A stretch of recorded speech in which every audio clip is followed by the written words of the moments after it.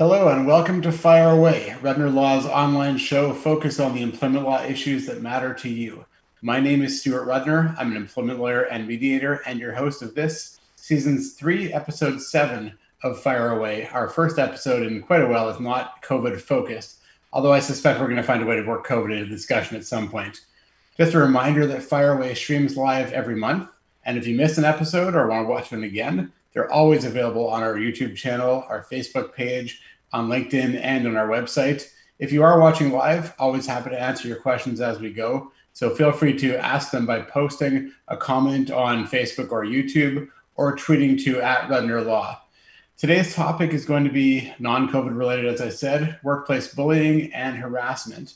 And I'm very excited to be joined by someone I've had the pleasure of meeting recently, Denise Koster. Denise is the principal and founder of Koster Consulting and Associates, and she has recently published a book. The book is called Refusing to Accept the Unacceptable: The Trials, Tribulations, and Triumphs of Workplace Bullying and Harassment. I have to tell you that I was only provided with a copy of that recently, and it's hard to put down. It is extremely compelling, and I encourage all of you to check it out. But I'm very excited to have Denise. So Denise, welcome to the show. Thank you, Stuart, very much. I'm very excited to be here today. I think it should be a great discussion. It's one that doesn't seem to go away. We've been talking about bullying and harassment in the workplace for far longer than we've been talking about COVID-19. But it's a really important one as well. And as I said in the intro, I appreciate you sending me a digital copy of the book, which I did find extremely compelling. I usually read fiction when I try to get away from work, but this was hard to put down. So what prompted you to write the book? Well, it was a long journey to write the book. My company has been, I started in 1994. It was 25th anniversary of my company. I've been asked on a number of times during sessions you should write a book. And I'm known as a storyteller in regards to how I provide education. And I just really wanted to capture all the experiences that I have had through the eyes of my clients over the 25 years that I've worked. I think I tried to give a voice to the people, but I thought it was extremely important also to give tools and education to HR professionals, people that are working in occupational health and safety, to really understand this issue and how to manage it and hopefully prevent it from even occurring in the workplace. Yeah, I kind of feel like we're on a late night talk show and you're on here promoting your new book. But I think it's really important to do that because the book does provide some really interesting examples of what people have experienced in real life, but also some guidance, both for people how to handle situations where they are being bullied or are being harassed, or as you said, for HR or business owners, how to deal with those situations or how to deal with complaints that arise. And then I know we're going to spend a little bit of time talking about that. But before we do, I was hoping you might be able to share some of the more compelling situations that you have either been involved with or have been learned about through your work over the last 30 years, right? Right. So, well, my story kind of began with a story, was a murder of a client in the 80s. And then that was, I would consider, my first compelling story that kind of drew me into the world of workplace violence. A number of situations that I've been involved with. Again, everyone says you must, have heard everything, and I don't. I get shocked every day. A story of a man that was having such an issue at work, being bullied by his manager, that he deliberately drove his car into a tree in order to get some time off of work. An individual who was working in an organization on probation, new to the career, and ended up bringing forward on probation the fact that they were being bullied by senior management, terrified of the outcome. But at the end of that, the individual that was in senior management position ended up being terminated from the position, and 17 other people came forward. Sexual harass cases where, a woman that her first Canadian job experience was received text messages, hundreds and hundreds of sexual text messages from her soon to be boss, and was too afraid to say anything. not being able to support her family, and also being new to Canada, to the laws. An individual that went from the front lines into senior management, up the lines over a 20-year period of time, was bullied for a course of 3 months, and was bullied so badly by the individuals that she used to work beside, she ended up taking her life. And I was working on the case at that time. Yeah, and the scary part is, because I've read the book, that's just the tip of the iceberg. There are so many more stories that you talk about in the book, and so many more that we've all heard. But kind of like you, I never cease to be shocked by the cases that either we handle at Redner Law or just the ones that we read about, and they're just, some of them are absolutely horrific. And it's been interesting over the last, I guess, 7 or 8 years, roughly, in the evolution of sexual harassment in the workplace in particular. And our firm, we like to do a lot of presentations, usually the seminars. Now they're more webinars. But we do a lot of presentations, and I've said this many times that, the past decade we had the Jan Gomeshi scandal here, which really brought sexual harassment into the forefront and into the discussion in the media and into society. There was an increase in awareness. There was an increase in complaints. But then we had the criminal trial of Jan Gomeshi, and we saw what happened to the complainants there. And that really discouraged a lot of people from coming forward. And then in Ontario, we have Bill 132. And then we also had the Harvey Weinstein scandal and the Me Too movement, and it has seemed to bring it back, where we're certainly seeing a lot more people come forward than they used to in the past. And I think we know, or we see a lot less acceptance of the type of behavior, and a lot more willingness on the part of employers to take action. But nevertheless, there's still a tremendous amount of work to be done. And so one of the questions I wanted to ask you was, where do you see the biggest issues or the biggest problem areas when we're talking about harassment or sexual harassment in the workplace? I think the focus of my work has changed over the years, where I realized that there's generally 2 people that are involved, either the complainant and the respondent, or the harasser and the victim, however you want to use terms. But I'm actually finding that what really can make a difference is the bystanders. I think that there are so many people within organizations that choose to be innocent bystanders, and there's no such thing as an innocent bystander. By saying nothing, they're actually giving power to the oppressed, oppressor, not the oppressed. And I've learned that when some studies have even shown that 1 in 30 tend to or have bullying tendencies. So when I do education or training, I have people say, "Oh, Denise, we want to schedule the training at the time that the bullies are there." And to me, that's absolutely irrelevant. I think the whole issue around, people will say to me, "Denise, teach us how to change the bully." And my take is, if we could change people, we wouldn't be required to divorce them. And the 3-year-old would go inside the car seat without complaining. I think that what I try to do is really empower or speak to the 29 people in the room that are standing around saying it's not my business. And I think if more people were to step up and be on the side of the target, because I can tell you, in most organizations, I can walk into any organization, and anyone I speak to will know who's getting it, who's giving it, who the bully is, who the victim is. But it's fascinating that we live in a world where somebody will see a car roll over on the highway, jam their brakes on, call 911, but someone will walk away from someone that's having a panic attack or crying at work. So I think that my hope is that the bystanders, or the amount of people, I believe in the greater good. If there wasn't, we wouldn't be able to do the work that we do. I try to put the pressure, for lack of a better word, on the greater good to actually step up when they know something's happening, to actually be a witness to the situation, or to be able to support that individual who's going through that trauma, as opposed to saying, "Better you than me. I have to keep my job also."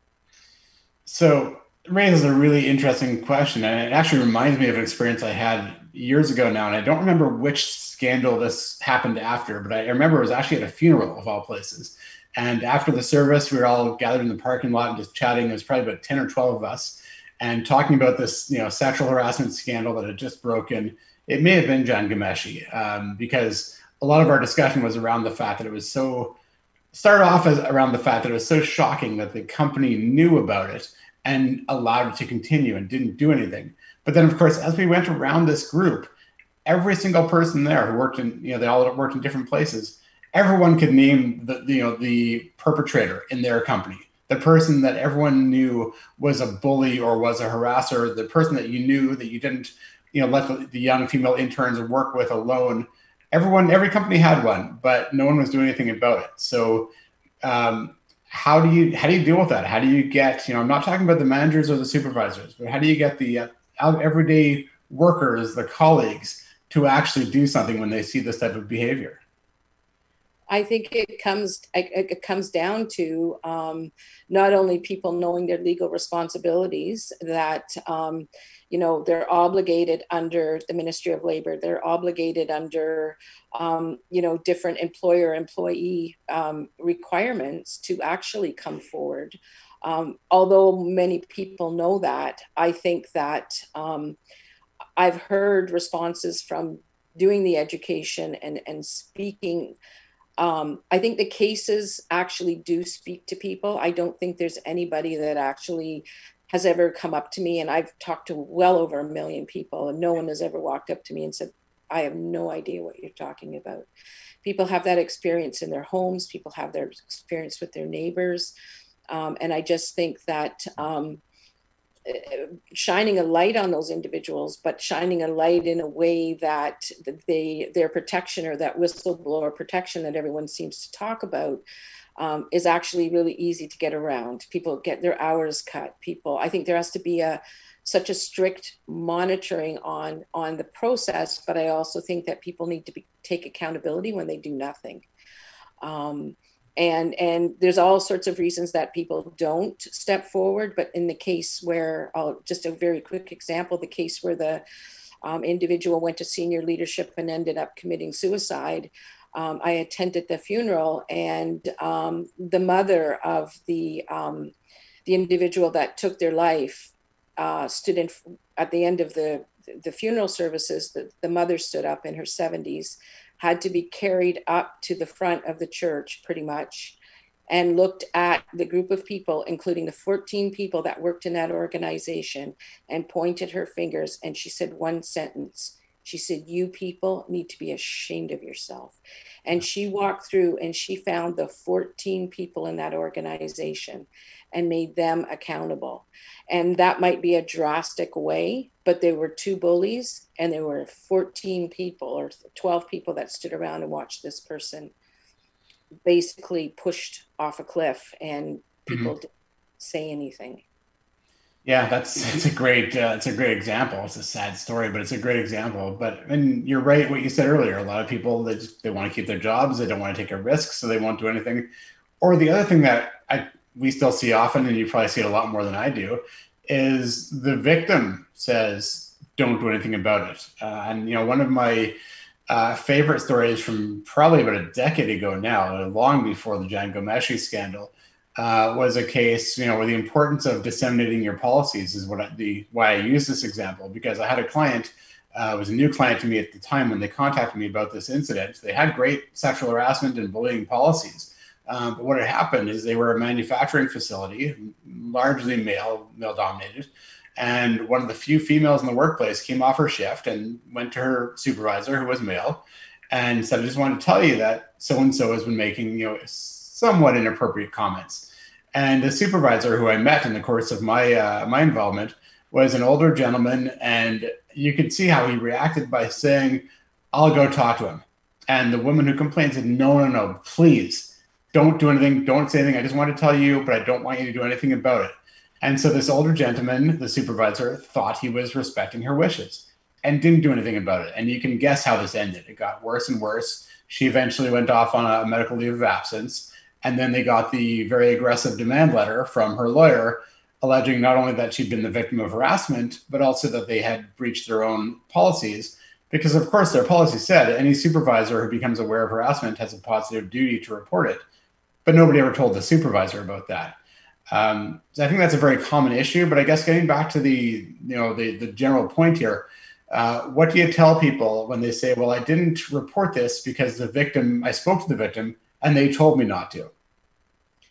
Well, my response to that, and I've had several leaders that unfortunately are in leadership positions, but are not necessarily trained or given the skill base to be able to know how to assess and take complaints, which is extremely critical. And I sort of do the 3 words for them, and I just say knowledge equals accountability equals liability. And once you have knowledge, you have accountability. So I developed a actual model called a care model that I do training on, which is it focuses on taking and assessing complaints, and it focuses on the issue of confidentiality, accountability, and retaliation. I think what's happened in the past is someone comes forward and says, come here, Stuart, I have something to tell you, but you can't say anything. I say, stop right there. You can't tell me a thing until I actually tell you of the rules of engagement right here. So whatever you're about to say, I'll keep confidential to the best of my ability. Should you say something that's a breach of policy, procedure, health and safety, workplace harassment, sexual harassment, whatever list you want to provide them with, I will in fact have to go forward. Then it actually gives an opportunity. Unfortunately, some people may walk away and say, well, you're making this too complicated. I just want to tell you, I'm just here to vent. But I think that putting that cart before the horse, so to speak, is a much more effective way, because I think oftentimes managers are given information, and then when that person finally does go legal route or ends up going to have a medical leave, they will say, I told the manager and the manager did nothing. And I had a case where a union was involved, and for 2.5 years, 2 people that had disabilities were bullied. They had gone to the manager in secrecy. The manager was actually quite outstanding, took copious notes, supported them the best she could. But at the end of the day, when it did come out and it ended up going just before an arbitration, the union actually said to the employer, we understand that our member did all these terrible things to these 2 individuals, but if they were so bad, why are they still working here? So what ended up happening was the respondent ended up getting deployed to another department and could reapply for their position in 6 months. And the manager who kept the information was terminated from her position. So ultimately, I think that people don't realize that it's not a club. You're not my friend. You take a manager position, someone comes to you with information. I always say, always think it's going to either go to court, or it's going to become a public inquiry, and you're going to be put right on in front of everybody and have to defend yourself against potentially a family member to say your child or your mother or your daughter lost their life. I knew about it, but they told me they didn't want me to say anything. So I think it's that balance of people trying to be good and supportive to an individual to say no, but I also have accountability as a manager or as a leader in an organization. Yeah, I think that's great advice. As soon as a person says, I don't want you to say anything, you can stop them right away and tell them that, you'll do whatever you can, but you may well have to take action or report this. So I think that's great advice. And I wanted to ask you what other advice you'd have for those in HR or any manager really who has someone come to them and report bullying or harassment in the workplace. Well, I think they need to take it extremely seriously. I think that they have to address the fact that they have a bias. Managers have employees that they either support and they think are wonderful, and they have when I was a manager, it's like, don't let the door hit you on the way out. They don't necessarily like that or care for that employer, or even think they're competent. So when that individual comes in to complain, they're going to look at it differently than when someone else comes in and says, an individual did something terrible to me. So I think that what they need to do is, I always tell people, take the personalities out of the complaint. You're not investigating a person, you're investigating an act. And if you're not able to actually process in the mind and just go, I'm just going to listen, I'm going to try to put my bias to the side about what I believe about this individual or not. And if they're not able to do that, then they can't be involved in the case. But I know that several times when I've interviewed complainants, that they've said to me, you know, I went 4 times. I have notes. I have dates and times that I went forward. And then when I asked the manager, they're like, I never really thought it was such a big deal. So I didn't do that. So I think that it's owning it. It's saying, I am in the position, taking and assessing complaints and investigations are part of my job duties, not add-ons. Right. Too many managers say things like, if they're adults, I'm not here to babysit. Hmm. They should be able to handle this. Well, if they could handle it, they wouldn't be standing in your office crying, or they wouldn't be going home and drinking or yelling at their children. If they could handle it, the manager wouldn't even be aware that there was an issue because there wouldn't be one. Right. Yeah, I've heard that many times as well. Managers say, you know, this is personal. It's not business. It's not work. Deal with it yourself, which obviously is not the way to go, and it's not consistent with the laws that we have now. Great point about biases, and one of the things that one of the concerns that I have is we've had this tremendous shift over the years, where, you know, for a long time, of course, complainants were just not believed, or they were shown the door when they had the nerve to complain about the treatment they were suffering. And then we kind of went to the other extreme, where it seemed like companies were prepared to fire someone who is simply alleged to have engaged in harassment, or particularly sexual harassment. So how do you caution people against reacting too strongly before they actually ensure that the allegations are true? I think there are, the terminology, I don't think is always understood. The terms discrimination, harassment, bullying, those terms are very extremely powerful. And they're even more powerful now, as you mentioned, with the Me Too movement, with Ghomeshi, with all the things that have happened, that I think that from the front lines perspective, even, or even managers need to know what does bullying mean? What is harassment?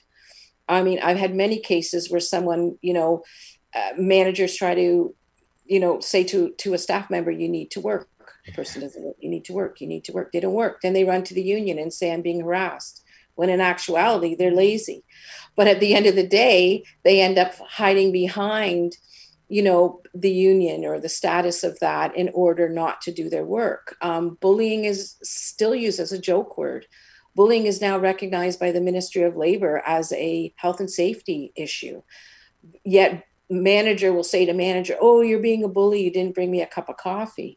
So I think on a level of just basics saying, and that's one of the things that I do within my training, I'm like, the first part is, what's the difference between an interpersonal conflict, discrimination, harassment, bullying?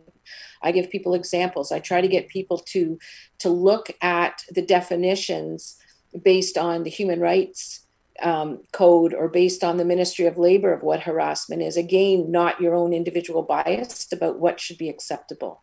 So I think once people understand the terminology, then you have to still deal with people that are, you know, either falsely alleging those words because they know that they're powerful. Sometimes people just misunderstand a situation. So I think there's a variety of ways that the issue can be dealt with on a more formal way. But I think the education now, I know that people are doing the education. I just don't know how much the education is actually being followed up. You can tick a box once a year and put people through education and training, but who's actually monitoring it? You make a great point. And we often say there's a big difference between managing and harassing, and yet there is this, you know, belief in people. Sometimes people understand it and they try to abuse the system, and sometimes people genuinely don't understand it. But either way, you need to make sure that the allegations are accurate before you take any disciplinary action. So I did tell you that the time would fly by, and so I am mindful of time. But when we were preparing for this, you did raise an interesting point about bullying and harassment in the COVID-19 world, which I thought perhaps we could end on. So maybe you could share your thoughts on that.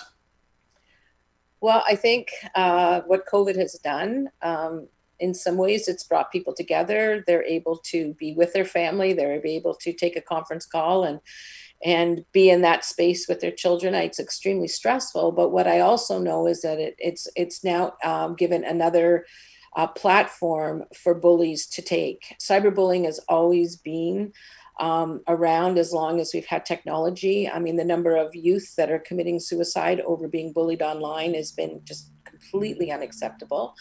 But I think what's happening now is that people are actually using, with the COVID and people doing Zoom and all sorts of different platforms in order to communicate, they're now using those platforms to continue bullying, either at work or off of work.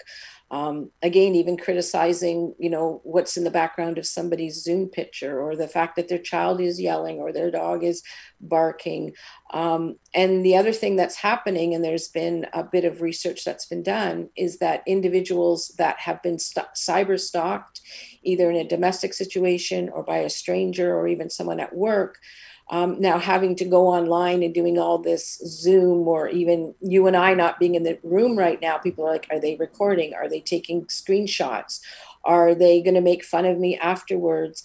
They're actually experiencing PTSD because they've actually had hackers go into their domestic situations. People are able to find people by clicks of buttons. So by turning on that computer and being forced to use this type of technology every single day, for individuals that have been victims of abuse of that technology, now they're dealing with it hundreds of times a day, whereas at least before they could, put a towel over their computer, turn their phones off. Now it's like you have a meeting at 9:30, 10 o'clock. You're now having to do A, B, and C.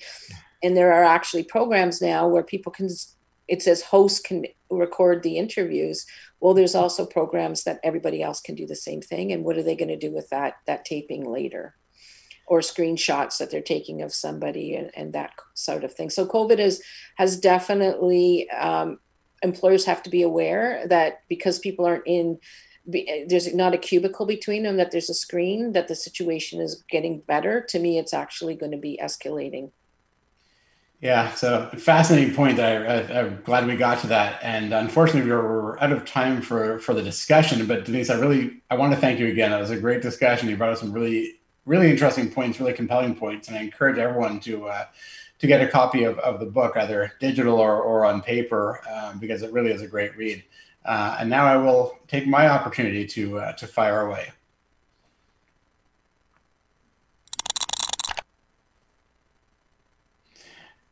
So what I'd like to talk about briefly today is the question that seems to keep coming up in our practice, which is whether people have to go to work, if I can simplify it that much.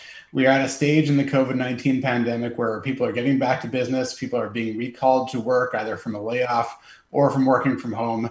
And in our practice at Rudner Law, in the webinars we're doing, in my role as 680 News' go-to employment lawyer, the most common question we're getting breaks down to this. Do I have to go back to the workplace when I'm recalled?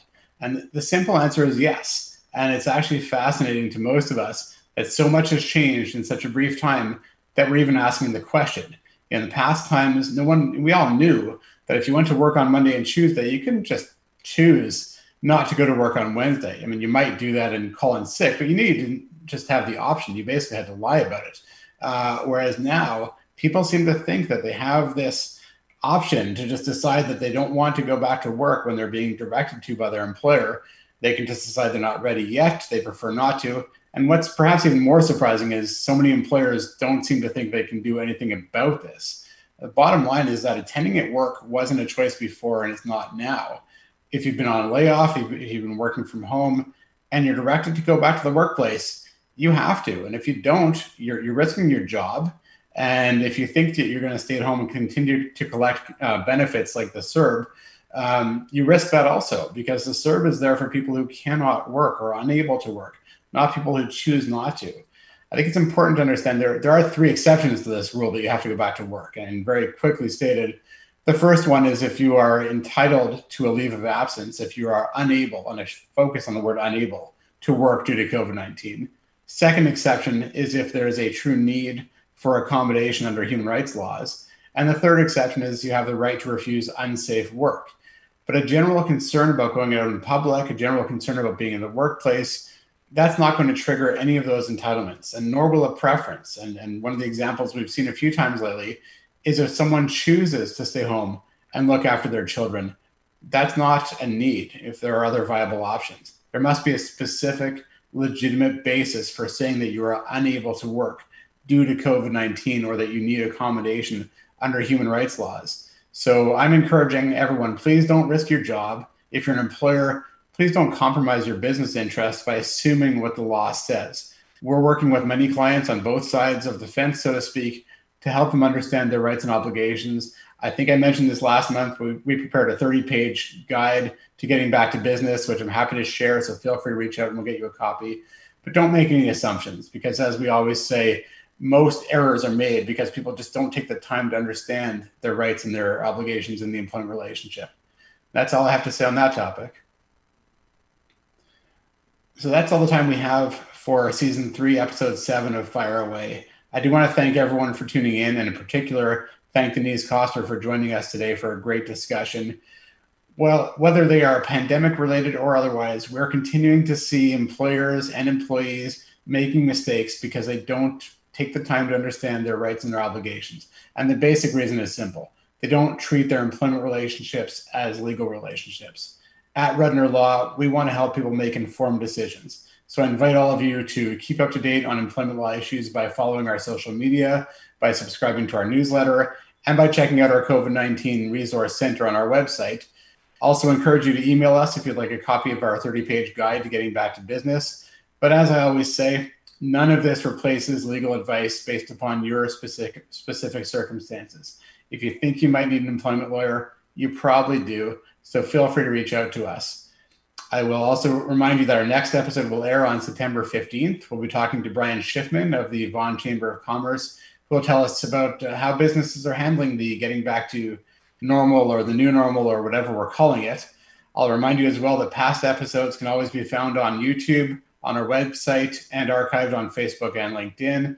And if you like or subscribe to our channels, you get notifications when they go live. And lastly, as always, thank you to Rob, thank you to Rebecca, and thank you to Mark for helping to put the show on and making it all go so smoothly. Thank you guys again for tuning in. We'll see you next time.